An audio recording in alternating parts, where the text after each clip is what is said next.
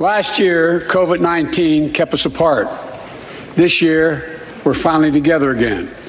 Tonight, we meet as Democrats, Republicans, and Independents, but most importantly, as Americans, with the duty to one another, to America, to the American people, and to the Constitution, and an unwavering resolve that freedom will always triumph over tyranny.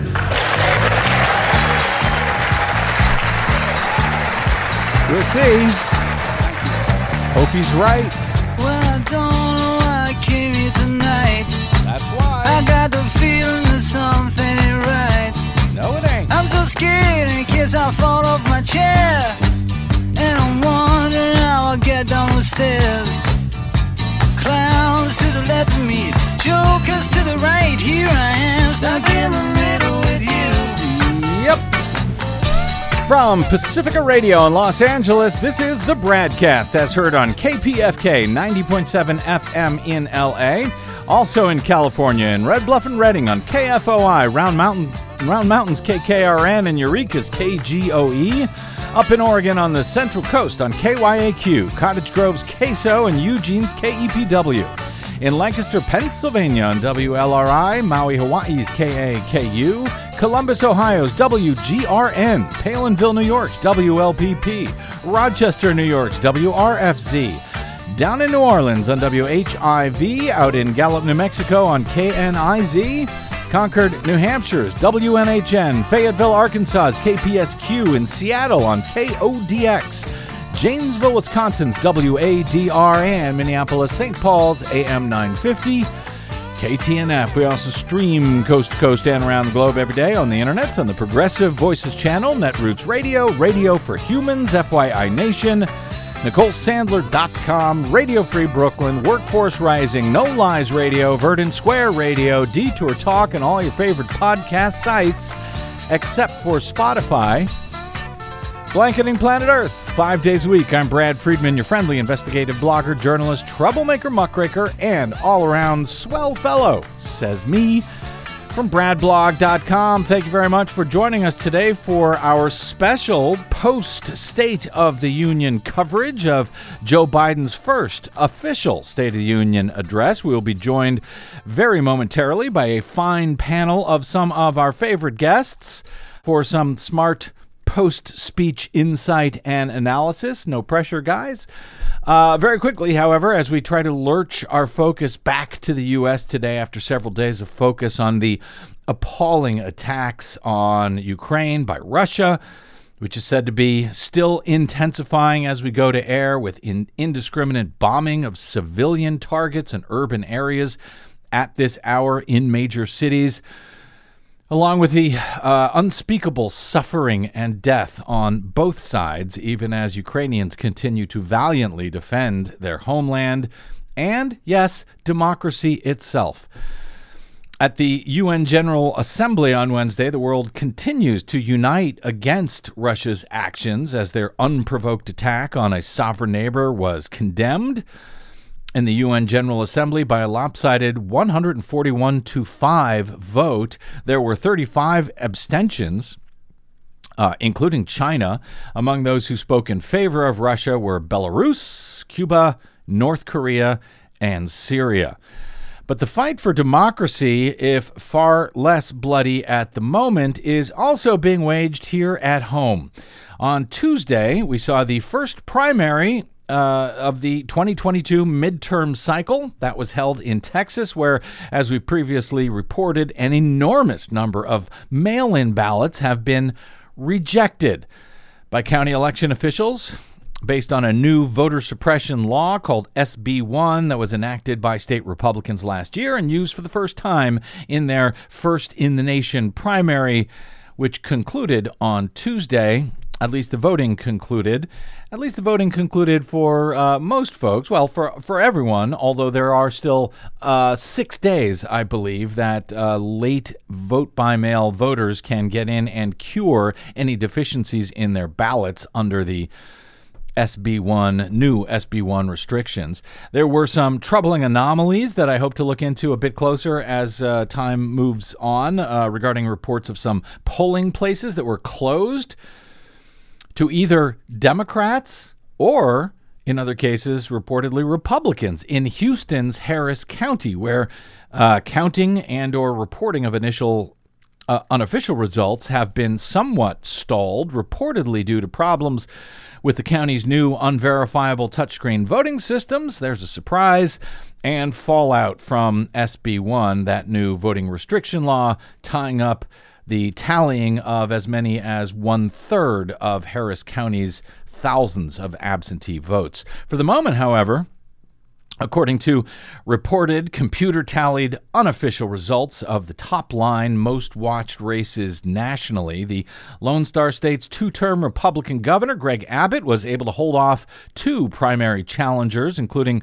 former Florida congressman and former Texas Republican chair who quit the job to run against the governor, Allen West. Greg Abbott was able to hold them off to win his party's nomination to run for a third term there. He'll now apparently face off against former Democratic congressman and U.S. Senate candidate Beto O'Rourke this November. The other top race that many are watching is for Texas Attorney General, where the corrupt Trump-endorsed Republican Ken Paxton faced several challengers. Paxton has long been under state felony indictment on securities fraud charges. He faces an FBI probe at the same time over allegations leveled by his own staff of abuse of power for favors received and granted, allegedly, with a top donor, including a job that the donor is said to have provided to Paxton's secret girlfriend.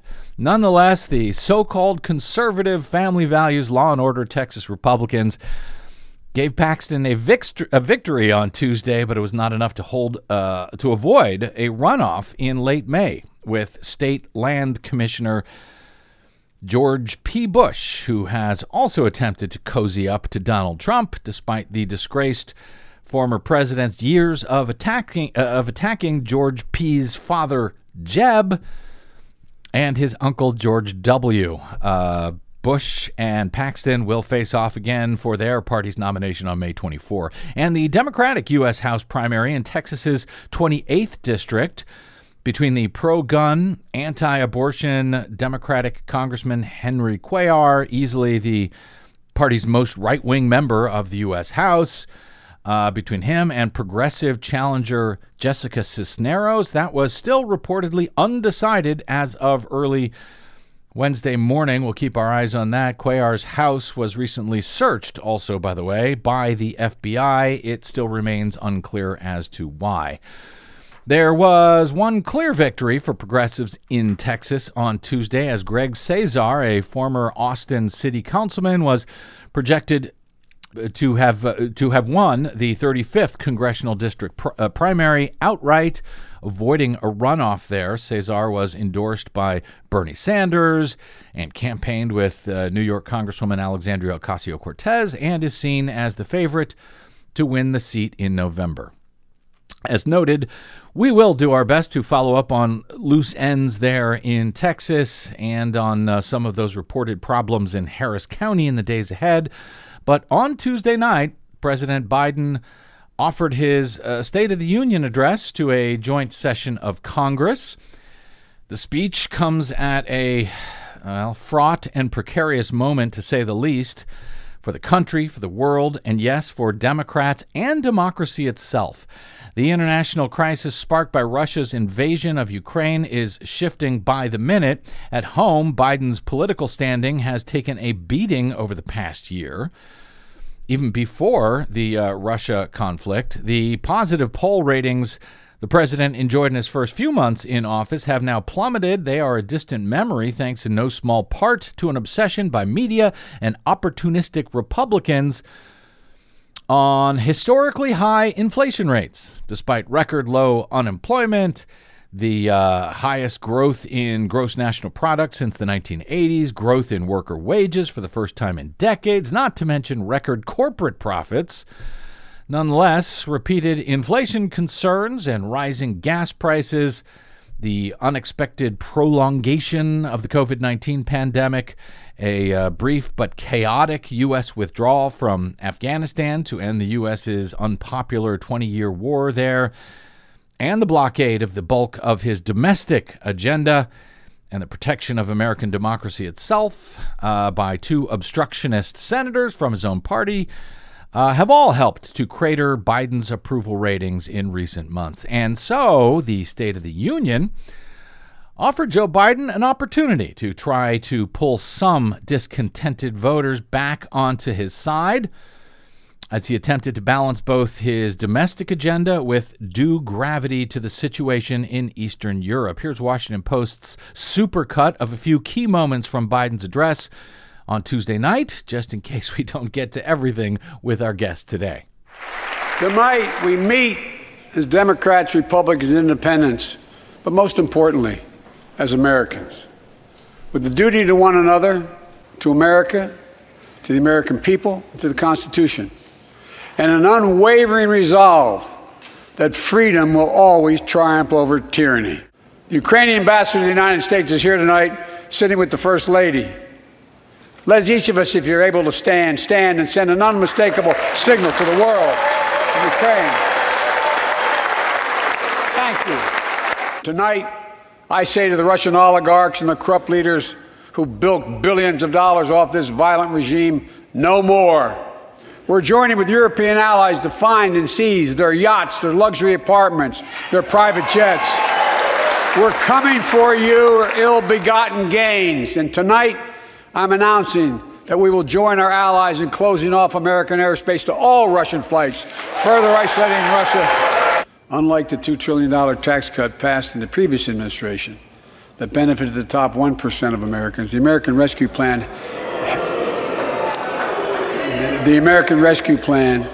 helped working people and left no one behind. It worked. We created jobs, lots of jobs. In fact, our economy created over 6.5 million new jobs just last year. More jobs in 1 year than ever before in the history of the United States of America.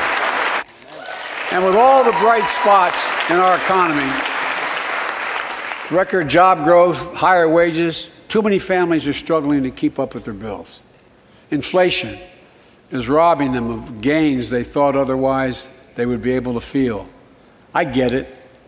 That's why my top priority is getting prices under control. Look, we've reached a new moment in the fight against COVID-19, where severe cases are down to a level not seen since July of last year. Just a few days ago, the Center for Disease Control and Prevention issued a new mask guidelines. Under the new guidelines, most Americans and most of the country can now go mask-free. We should all agree the answer is not to defund the police. It's to fund the police. Fund them with resources and training. So on this night, on our 245th year as a nation, I've come to report on the state of the nation, the State of the Union. And my report is this: the State of the Union is strong because you, the American people, are strong. This is our moment to meet and overcome the challenges of our time. And we will, as one people, one America, the United States of America. God bless you all. That was Joe Biden on Tuesday night at his first official State of the Union address. We're joined today on the BradCast for our special coverage, of course, as usual, by our own producer, Desi Doyen, who was up all night making clips for us that we will probably never have time to get to. By the way, Des, is it easier pulling clips from Joe Biden than it was the previous guy? Oh, hell yes, because at least he speaks in coherent, complete sentences. Well, there's that. Yes. And how about the guy before the previous guy? Easier than that? Oh, yeah, because Obama had so many long pauses. It would take like 3 minutes for him to say something that Biden says in like 30 seconds. Exactly. And our panel of fellow progressive columnists, bloggers, and troublemakers back together again here today, I notice, on the BradCast for the first time, incredibly enough, since just before the final presidential debate back in October of 2020.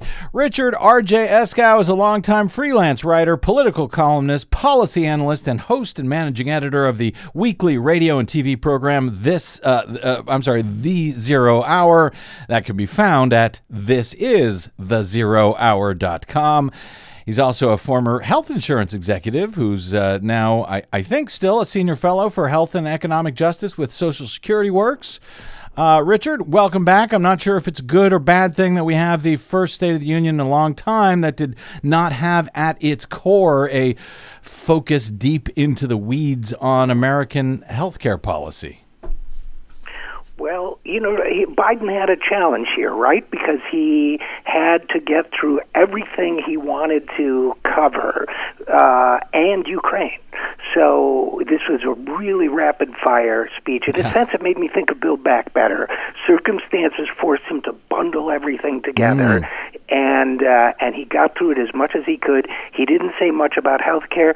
He did talk about people in recovery, which meant a lot to me personally. I was very, very moved when he expressed support for people in recovery. He did talk about research, the ARPA-H project. He talked about the cancer moonshot, which I'm a little less excited about, but I love that we have a focus on cancer. But he didn't talk about healthcare financing that much. He had a lot of ground to cover, and I guess he just couldn't get to it. It's impossible. I don't know how he got to as much as he did. Of course, we've heard criticism today from people that he didn't spend enough time on each and everything, but oh well. Of course, as usual, on the day after such things, we're also joined by the great Heather Digby Parton, of both her own Hullabaloo blog and Salon.com, where she is the proud winner of the Sidney Hillman Prize for Opinion and Analysis Journalism. Oh, Heather, welcome back to the BradCast. Glad to be here. Are you glad we don't have to spend the whole time talking about healthcare? Or at this point, would that be a nice change from what we are actually going to have to talk about? Well, I'm always happy to have them talk about healthcare. I mean, it's an ongoing tragedy in our society that we haven't actually solved that issue yet of having, universal, inexpensive health care for everyone in America. But I do understand, I agree with Richard, that this was a tough, it was a tough challenge for Biden to try and get everything in. First of all, he does have a large agenda. It remains a large agenda, and we all know why. Thank you, Joe Manchin. Thank you, Kirsten Sinema. That he was unable to tout more, achievements of his first year because of those two that I just mentioned.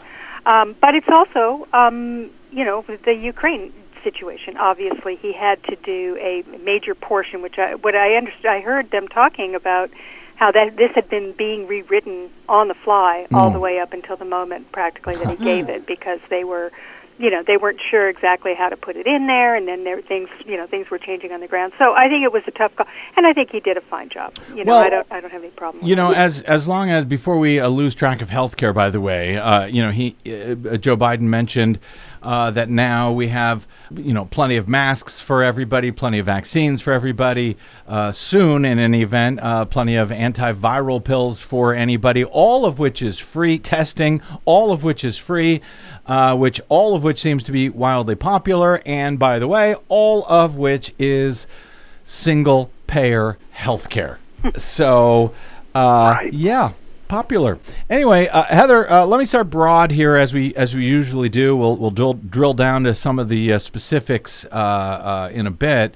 But I mentioned the headwinds that Biden has been facing as we get into a midterm election year, with Republicans and apparently the media sort of set on focusing on things like inflation, even as Russia's war would seem to have upended just about everything. But the president had obviously a very tall order and an agenda to tackle on Tuesday night. I know how Fox News feels about it, if only from their headline, "Biden's State of the Union disappoints, same old claptrap." That's actually their headline. But did he rise in this impossible moment? Did he rise to that moment in both U.S. and world history? I mean, this is kind of huge, a huge moment here. Well, I think, the Ukraine portion of the speech, which he said at the very beginning of the speech, he went into that and introduced the Ukrainian ambassador, and I thought that was really well done. And I think it was one of those times where, in the middle of some kind of a major crisis like this, a major foreign policy crisis, that the president gets up and says something that's kind of unifying. And when they do it well, I think it has that effect. I mean, I have no idea how this will affect Biden's approval ratings. I mean, they are totally in the dirt, as you pointed out. So, but I think he did rise to that occasion. The rest of it, I think again, it's very difficult. The Democrats always have this problem, and I just have to point out that the historical pattern here is clear. The Republicans come in and they wreck the place, and Democrats come in and have to clean up the mess. And in the first 2 years, it's really hard to deal with the mess that has been left. And they inevitably have to face these horrible headwinds where people are sort of having to deal with the cleanup, and we all know how bad that is just in life, right? I mean, cleaning up is not as much fun as making the mess. And so it's a hard thing, and they often have to do that. But it takes time to sort of work through this stuff, and I think that the midterms, obviously, huge challenge on a million different levels. We can talk about that another time, but I think that makes it very difficult for him to kind of, reset, as they were saying, that he needed to do, and I'm not sure if he did it or not. I guess we'll see in the polling if it makes any difference. Well, yeah, speaking of the polling, Richard Eskow, CNN's Snap polling after Biden's address found that 41% of those polled had a very positive reaction to Biden's remarks. 29% had a somewhat positive reaction. So collectively, 70% viewed the speech as positive and 29% had a negative reaction to the speech. That seems pretty good to me. But then CNN went on to explain that those numbers were somehow terrible news for Joe Biden. I kid you not. So he's not going to get much help from either the wingnut media like Fox or the supposedly non-wingnut media of CNN. How do you see, big picture, the American people viewing what they saw on Tuesday? And I guess the same question I gave to Heather: Did Biden meet this historical moment? Well, the first question, I think the standard conventional wisdom on polling after a State of the Union is that only supporters of the president watch it, and therefore he's going to get great numbers no matter what. But it's a heads I win, tails you lose situation. If they had not been good numbers, it would have been bad for him, and the fact that they were good numbers doesn't mean it's good for him. So in that kind of game, the president doesn't win. But I think that the so-called mainstream media outside of Fox, to be, look, I have a lot of things I wish Biden was doing, but he's limited by what we've seen, his thin Senate majority and so many other things. But he's not getting a break from the media. I think that's one of the reasons his numbers are so terrible. I think people are also terribly sick of COVID, and I think he's had to bow to that fatigue, and did so last night by talking about a reset. Now, I would suspect he doesn't think that's the wisest thing from a public health perspective, but politically he's got to do it. So to me, on the grand scheme of things, I think the big lesson here is the limits of presidential power. And the fact that he would love to be doing, in my understanding of it, and I don't sentimentalize politicians, but I think he'd love to be doing a lot more. I sat there all night thinking, here's a man who spent 50 years running for president. Now he's got it, and I feel sorry for him. Yeah, right. Kinda, yeah. I mean, well, let's start specifically with Ukraine here. Obviously, these horrific events over the past week largely took over much of what was otherwise expected to be a focus on reviving Biden's domestic agenda. We will get to that as well today, I hope. But we have to start, as he did, with Russia's war on Ukraine and the U.S. response to it, at least as of today. Putin is now isolated from the world more than he has ever been. Together, along with our allies, we are right now enforcing powerful economic sanctions. We're cutting off Russia's largest banks from the international financial system, making Putin's $630 billion war fund worthless. Tonight, I say to the Russian oligarchs and the corrupt leaders who bilked billions of dollars off this violent regime, no more. The United States, I mean it, the United States Department of Justice is assembling a dedicated task force to go after the crimes of the Russian oligarchs. We're joining with European allies to find and seize their yachts, their luxury apartments, their private jets. We're coming for your ill-begotten gains. And tonight, I'm announcing that we will join our allies in closing off American airspace to all Russian flights, further isolating Russia and adding additional squeeze on their economy. He has no idea what's coming. He has no idea what's coming. Richard Eskow, setting aside the years of, we will call them for now, missteps by the U.S. and NATO following the fall of the Soviet Union. This is obviously a wildly dangerous moment for the world, and it seems to me that Biden has united the West and much of the free world in his response to Russia's aggression here. Is it enough? Is it too much? Or is it just about Goldilocks as you see it at this point? Well, that's a question that changes second by second, moment by moment. You set it up just right, I think, which is if we don't go back and try to rewrite history of the horrendous mistakes that were made in the 90s and beyond, if we just talk about the hand that Joe Biden was dealt in this moment with this invasion of Ukraine, I would say that he's handling it perhaps not perfectly, but really, really well. He was very smart, in my view, to take the use of U.S. ground troops off the table right up front, because he's got to walk the line between placing pressure on Putin to back off and not letting this thing escalate out of control into potential annihilation. Yeah. So, to me, he's walking that tightrope. I think he's doing a very good job of it, actually, and probably better than I would have guessed he would. And he has, I believe, brought a lot of Western democracies and a lot of other countries together supporting him in this. So, just imagine if this had happened 2 years ago. Oh, you have a habit of running chills down all of our spines when you show up on this show, Richard, and saying things like that. Heather, the president characterized the war in Ukraine correctly, as I see it, as an unmistakable battle of democracy versus autocracy. In the battle between democracy and autocracies, democracies are rising to the moment, and the world is clearly choosing the side of peace and security. This is the real test, and it's going to take time. So let us continue to draw inspiration from the iron will of the Ukrainian people. To our fellow Ukrainian Americans who forged the deep bond that connects our two nations, we stand with you. We stand with you. Putin may circle Kyiv with tanks, but he'll never gain the hearts and souls of the Iranian people. He'll never extinguish their love of freedom. And he will never, never weaken the resolve of the free world.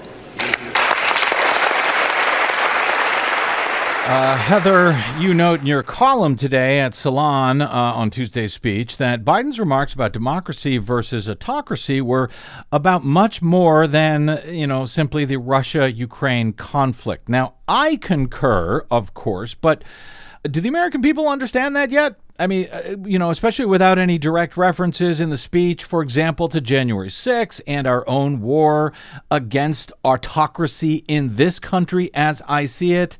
As, I mentioned at the top, Texas blocked thousands of legitimate vote-by-mail ballots in their primary election on Tuesday. Donald Trump, meanwhile, salivating in the wings. Do the American people understand the stakes here at this point in this country and around the world? Well, I don't know. That's remains to be seen, I think. To me, this was a subtext throughout the whole part of the speech that was about Ukraine and democracy and the world coming together and fighting autocracy, et cetera, et cetera. I heard the echoes of that in there, but I don't know if anybody else did or if most other people did. But the truth is that last year when he gave his first speech to the joint session of Congress. It wasn't technically a State of the Union, but it had all the same trappings. He did address January 6th, and he addressed it by, saying America's adversaries, the autocrats of the world, are betting we can't overcome the lies, anger, hate, and fears that have pulled us apart. They believe we're too full of anger and division and rage. They look at the images of the mob that assaulted the Capitol as proof that the sun is setting on American democracy, but they are wrong. Well, to me, I think that was almost certainly, one of the observations that Vladimir Putin made in making his decision. I mean, everybody's talking about what's motivating him and why is he doing this? Is he crazy? Is he sick? Whatever. But it seems obvious to me that he saw an America that was greatly divided and was basically in chaos in terms of its government. And the Europeans, of course, they're fighting amongst themselves, and great fissures within the alliance because of Donald Trump and the rest over the course of 4 years. I think it was very easy for him to look and say, now's a good time for me to make this move, based upon what he was seeing. And so, to me, this is all connected. And when I don't know if people saw it, but I think it was whether they saw it or not. And, it seems to me that one of the reasons why Biden was able to bring together this rather impressive coalition of virtually everybody. And I mean, even China's kind of going, yeah, maybe we're not going to get too involved in this. Right. I mean, well, they abstained from the General Assembly vote. They didn't vote against it. Which they could have. Yeah. And so I think that what has happened is that suddenly, as I put it in my piece this morning, is that, there's a dawning realization among countries around the world that the threat of anti-democratic authoritarianism is no longer theoretical. What we're seeing in Ukraine is an actual military action based upon all of those ideas. The Ukrainians wanted, they have a democracy. They wanted to become part of the European Union. They are looking to become, an advanced Western democracy, and obviously that is, granted there are many motivations that can be driving Vladimir Putin on this, but that is one of them. And after what we've seen over these past years, I think it's fair to say that he's testing. He's testing whether or not the rest of the world is actually going to back liberal democracy or not. So I think that the speech, regardless of whether or not it certainly wasn't obvious, and maybe Biden didn't even mean it. I don't know. But I was struck by the fact that all those Republicans sitting in there, they stood up and clapped for democracy, blah blah blah. Every time Biden talked about it during the Ukraine passage of the speech.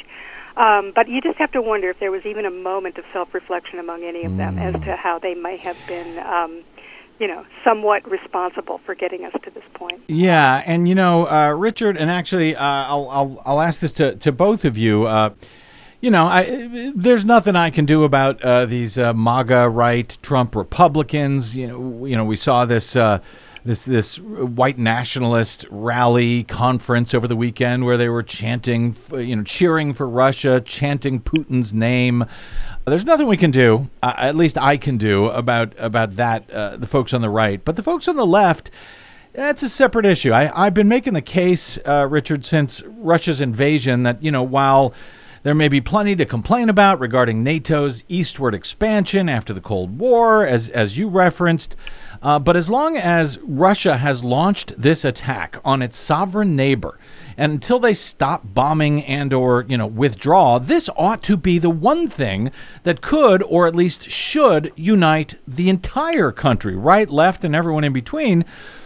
Obviously, that's not the case with some Trump Republicans, but I have heard from some theoretically anti-war progressives. Some of the stuff I've heard, I think that some of them are, in fact, off the rails here, focusing their blame on the U.S. for what is happening right now in Ukraine. And I opposed U.S. aggression. I think we all did on sovereign nations. So in the same regard, I oppose Russian aggression on sovereign nations. This is an easy call for me. Why are some on the left, which I sometimes describe as the sort of Glenn Greenwald-led left-wing contrarian industrial complex, what are they not getting? Or is it a small segment? I should ignore them? Or am I just wrong and missing something here, Richard? Well, to be honest, I haven't run across that many people on the left with those positions. Good. I do think there. Maybe I just travel in better circles. I don't know. I no do think. As I said earlier, there are legitimate criticisms to be made about American expansionism, American imperialism, but we should be able to, brutality. I could go on and on, believe me, but we should be able to hold two thoughts at one time. We should be able to say, yes, our involvement in the Middle East was and continues to be shameful. Yes, we're facilitating a mass casualty event in Afghanistan as we speak. And you know what? What Putin has done is vile and reprehensible, and we should all stand together to oppose it. Maybe Joe Biden should have offered something different diplomatically last year. I don't know. But today, the one thing we should all be clear about is that Putin has to be stopped. Now, we got to do that in a measured way so we don't literally start World War III. But, the enemy of my perceived enemy, if I'm on the left, definitely is not my friend in this case. Heather, before I get out, do you want to get in on this? Maybe you run in better circles than I do as well. And again, it's not a lot of folks, but there is a contingent on the left, and I can't do anything about the right, but where I can speak to folks on the left to say, no, this one is easy. This is clear.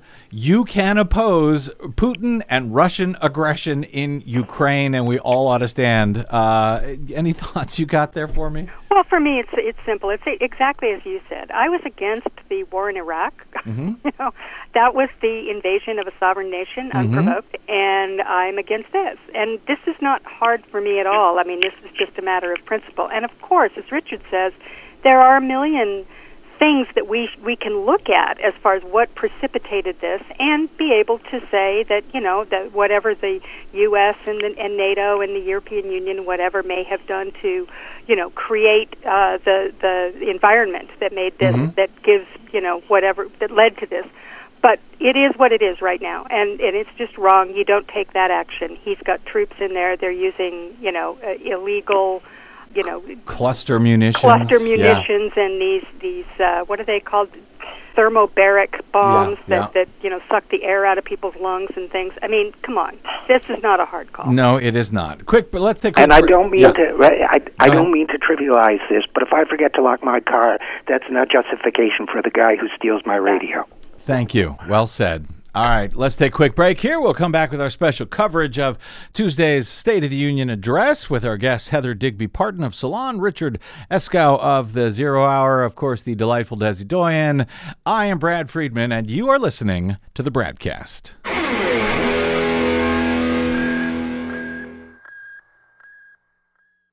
What the public hears on the public airwaves matters. Please help us stay on your public airwaves by going to bradblog.com/donate to help keep us going. That's bradblog.com/donate. And thanks. My guess is if we took a secret ballot in this floor, that we'd all agree that the present tax system ain't fair. We have to fix it. I'm not looking to punish anybody. But let's make corporations and wealthy Americans start paying their fair share. Look, last year, 55 of the Fortune 500 companies earned $40 billion in profit and paid zero in federal taxes. Now look, it's not fair. That's why I proposed a 15% minimum tax rate for corporations. That's why I propose closing loopholes for the very wealthy who pay a lower tax rate than a teacher and a firefighter. We'll grow the economy, lower the cost of families. So what are we waiting for? Let's get this done. We all know we've got to make changes.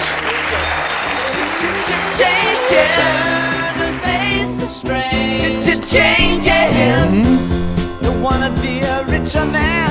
Welcome back to the BradCast, special coverage of Joe Biden's first official State of the Union address on Tuesday with our guests Heather Digby Parton of Salon, Richard R.J. Eskow of the Zero Hour. Well, after moving on from the Russia-Ukraine conflict at the top of his speech, the president, at frankly lightning speed, moved back to the domestic agenda, which was in no small part, as far as I could keep up, sort of a breakdown into smaller pieces of the central Biden agenda that he ran on and was included as a single piece of legislation in the Build Back Better Act, which was eventually killed by largely one obstructionist Democrat, Senator Joe Manchin, with an assist from Senator Kyrsten Sinema. Richard Eskow, hearing Biden's laundry list, and it really was on the expansion of health care, child care, education, environment, support for union workers, and much more. Is there any doubt, whether these things get passed or not, that Joe Biden is, in my opinion, the most progressive president by far since FDR, and maybe even ever? And that's whether he's successful at pulling off his agenda or not. I would say not as progressive as FDR, who was really transformative and transformed the relationship government had with the American people. I mean, that was a major shift in American politics. But I would say the most progressive president, arguably since FDR. Now Lyndon Johnson had Medicare, of course, but certainly from Johnson onward, we've seen nobody close. And the thing that strikes me about it is that I don't think it's just political calculus. After a lifetime as a centrist, I get the sense Biden feels this stuff. He's comfortable with it. He's comfortable taking the case of working people. And, it's the whole Scranton Joe thing. I think he's been a politician and a deal maker and, carried favors for businesses in Delaware. We could go through all that stuff in his history, but I think at this point, with no more offices to win, I think he feels this stuff. I think he'd love to get more done. And, he still gives the rhetoric of let's do deals with the Republicans, but I think that's sentimentality about process. And I think given half a chance, like with 2 or 3 more senators, or 10, we'd get a real progressive presidency out of this guy. I share your thought there, Richard. I think this does not seem like he's, putting it on to try to, hang on to his base on the left or something like this. It seems like he was moved. I would have never, ever guessed that at the beginning of the campaign. It seems like he was moved through the campaign when, running against folks who were more progressive than he was. But he seems to have taken these on as his own. Heather Digby Parton, is that the problem for Joe Biden and his polling numbers? Is he too progressive, or is it simply the fact that he's been unable to get these progressive measures, and I should say popular and populist measures passed into law? Well, I think it's the latter. I don't think it's because they're too liberal. These are popular measures, and Joe Biden just doesn't. He just doesn't come off, I don't think, to most Americans as being, way over on the left. I mean, he's an old guy, he's Scranton Joe, as Richard said. That's a very different thing than the, hostility that people seem to have about, quote, wokeness or whatever it is they're bitching about today. I think the problem for him is not that. I think it's that he was unable to get that passed, and I think a lot of people may be disappointed that he was unable to sort of wrangle the Congress in that sort of LBJ fashion that people were hoping with his years of experience he could do. And he certainly gave it a tremendous try. It's just that Joe Manchin and Kyrsten Sinema basically stood in his way. They're showboating divas, and they did their thing, which is not uncommon in Democratic politics. We've talked about this before. There are always a few of those people running around who look in the mirror and see a president, right?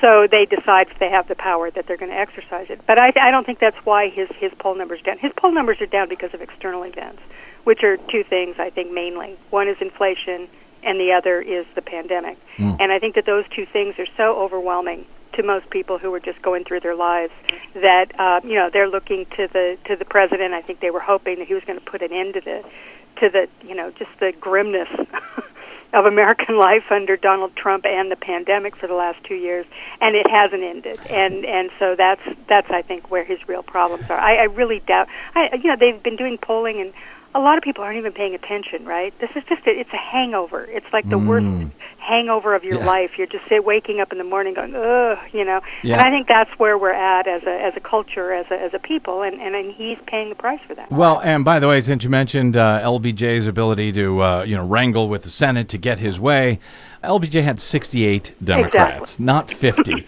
Big difference. As to the pandemic, that we will see, that could wane in the coming months, which might make a big difference this November. Inflation, maybe not. Richard, if inflation is the problem, and Lord knows both opportunist Republicans and lazy corporate media continue to tell us that it is, if that is the problem, what is the solution? Well, I got to say, I don't know if this will help him or not, but he's been smart, I think, on the issue of inflation. I think he's said a couple of things that, not 100% true. Political statements are black and white, reality is often gray, but he has said that corporations and big businesses are taking advantage of inflationary talk to boost prices and profits. He's absolutely right, and I think people understand that when they hear that. I think people get that it's not just forces of nature, they're being ripped off. That's number one. Number two, he's been really good at talking about monopoly power and how that's affecting people's lives. And that's not an easy political message to deliver, but I mean, for somebody like me to hear the President of the United States take on shipping conglomerates as part of the inflation problem, that's like heaven if you're a nerd. If you're a lefty nerd, it's like, oh my God, I've died and gone to heaven. So, I think he's trying, but I mentioned the media at the top of the hour. This is where the media is doing him no favors because they're exalting, Larry Summers. They're taking a multifactorial kind of inflationary pressure that is not classic inflation, that is not across-the-board inflation, and they're making it sound like it's Jimmy Carter time again.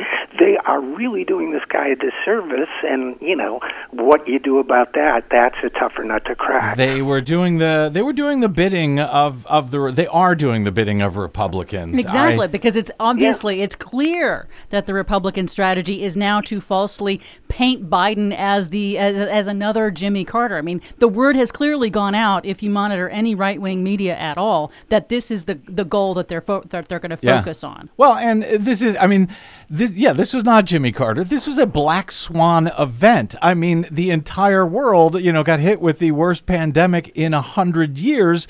Yes, that's going to have knock-on effects on the supply chain and everything else, and it can't be fixed overnight. Well, just because it isn't true doesn't mean Republicans won't try to use it. Well, that's true. Well, really, is there precedent for that? And, a lot of people don't know, for example, he mentioned the 6 million jobs created. Yes, we're rebounding from a recession, but still that's pretty good. A lot of people don't understand that even with baseline inflation of 7.5%, that a lot of people's real wages have not declined.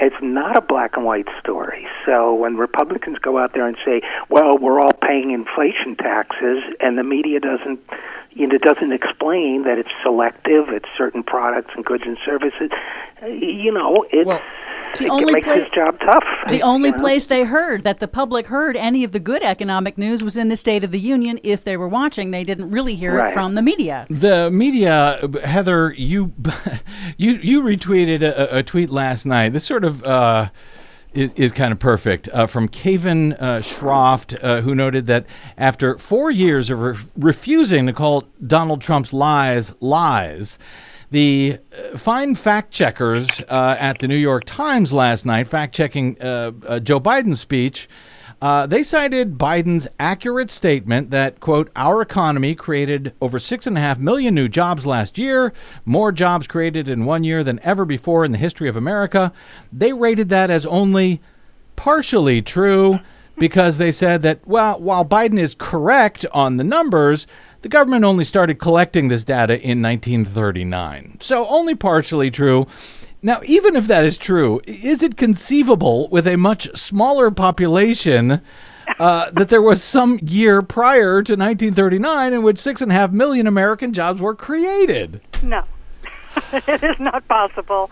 It's ridiculous. So I feel like I'm whining like so many of the folks on the right when they whine about the corporate media, but Jesus, one example after another of them doing this. Well, I want to just say that people like Heather and I, and probably you, were whining about the media way before the right picked up on it. That's true. So, yeah. Exactly. Heather? Well, look, of course, it's ridiculous that just, there has not been a year where that many jobs were created in American history, and until now. And it's both sides journalism, right? I mean, I honestly believe this, and I was writing this before the election, which is get ready, because the media is going to feel a very, very deep need to, even the scales after the harsh criticism that they gave to Donald Trump. Yeah. And, they're going to give Biden a very, very hard time, because this is just part of their, and you can see it now that we have Twitter, you can see these reporters and the way that they respond to criticism, right? I mean, they are the most thin-skinned people in the world. Not all of them, I shouldn't say, but many of them are extremely thin-skinned, and any kind of criticism, they just, really lose their heads. And so there's this intense pressure, and of course, some of it's self-inflicted and some comes from the right. So a fact check like that, they have to, we better find something, we better find something that Biden said that was wrong, because in a normal, in the last Donald Trump State of the Union, there were probably 300, abject lies in it, right? So they're trying to even the scale, and that's really hurting Biden. Richard's absolutely right about this. That this is hurting Biden is the way that they're covering, especially the economy. The economy is a really mixed bag right now. Everything. There's all this great news, and then there's this, and the volatility in the markets, et cetera, et cetera. There's a real story to be told about this. And, one of the things I hope that Biden does, I'm so glad Richard brought this up, is that, they seem to be realizing that this populist moment that's out there in the U.S., and it exists across the board, it's not just on the right, it's on the left too, that, this price gouging and monopoly power and things like that, and it's true, it's not like they're just making it up, it's a reality.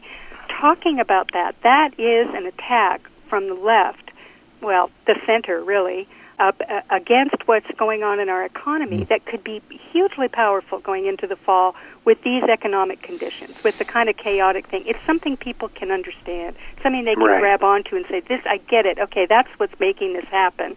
That I can understand. And the Republicans aren't offering anything like that. They're just screaming Biden. Yeah. Well, Biden, there's no logic to it. Let me I got to take one more quick break here. We'll come back with our closing few minutes to talk about what the Republicans are saying, in fact, as our special coverage continues with Heather Parton of Salon, Richard Eskow of the 0 Hour. I'm Brad Friedman, and you're listening to the BradCast.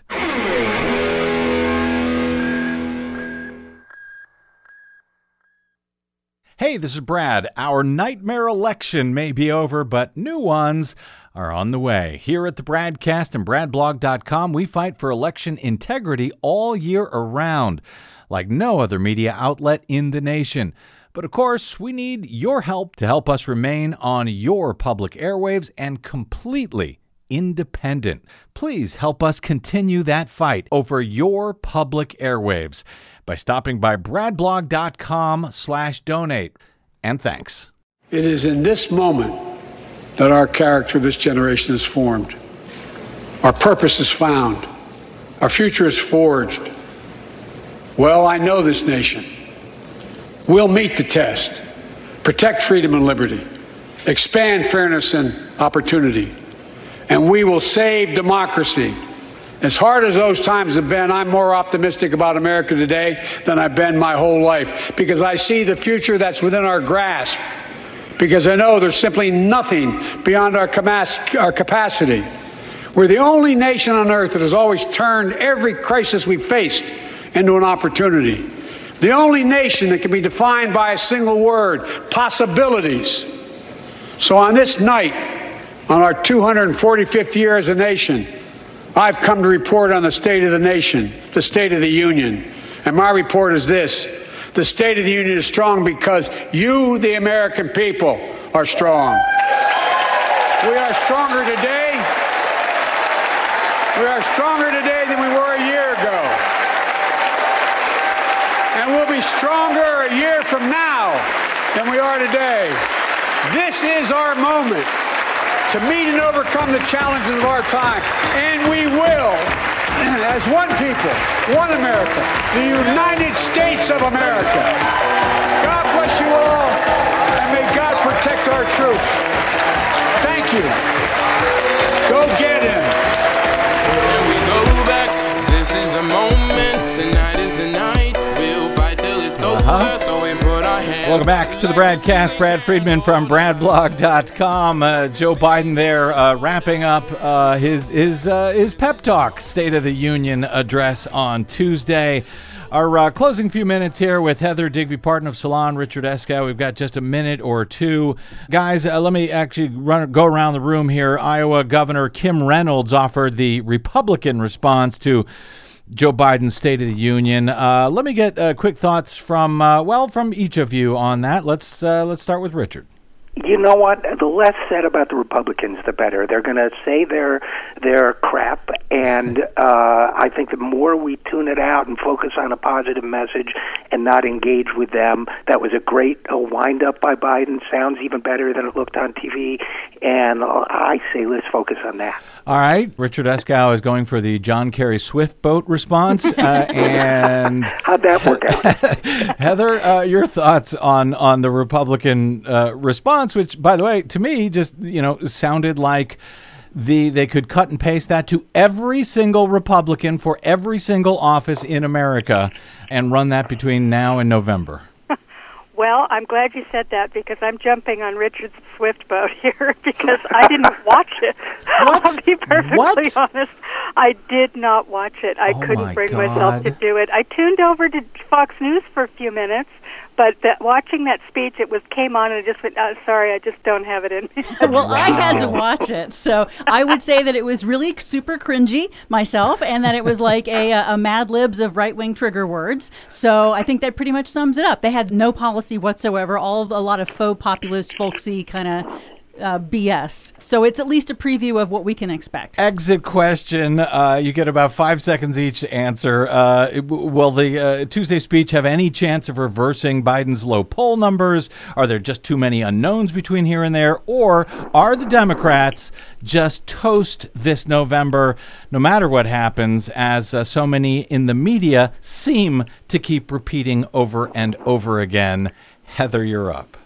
I don't know. I don't know what will happen there. I don't think that anybody knows what's going to happen in the fall. History suggests one thing, but we are in strange days indeed.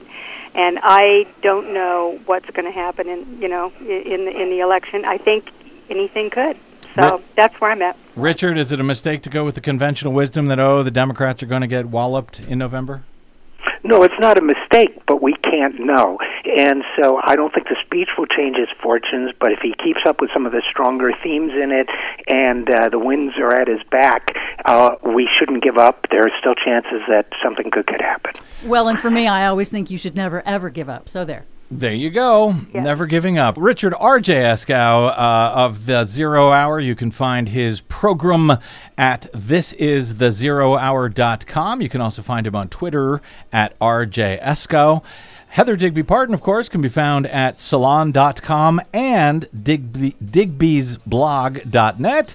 You can find her on the Twitters at Digby56. Hey, thanks to both of you guys. Let's not make it a year and a half again before we bring you both back. Deal. Thanks for having me. Thanks, guys. We got to get out. My thanks to our producer, Desi Doyen, to all of you for spending a portion of your day or night with us. If you missed any portion of today's show, download it anytime for free at bradblog.com. That is made possible by those of you who stop by bradblog.com/donate to help us stay on your public airwaves. Drop me email if you like. I'm BradCast at bradblog.com, and on the Facebooks and the Twitters, I am the Brad Blog. We will see you there. Until we see you here, hopefully tomorrow, I'm Brad Friedman. Good luck, world.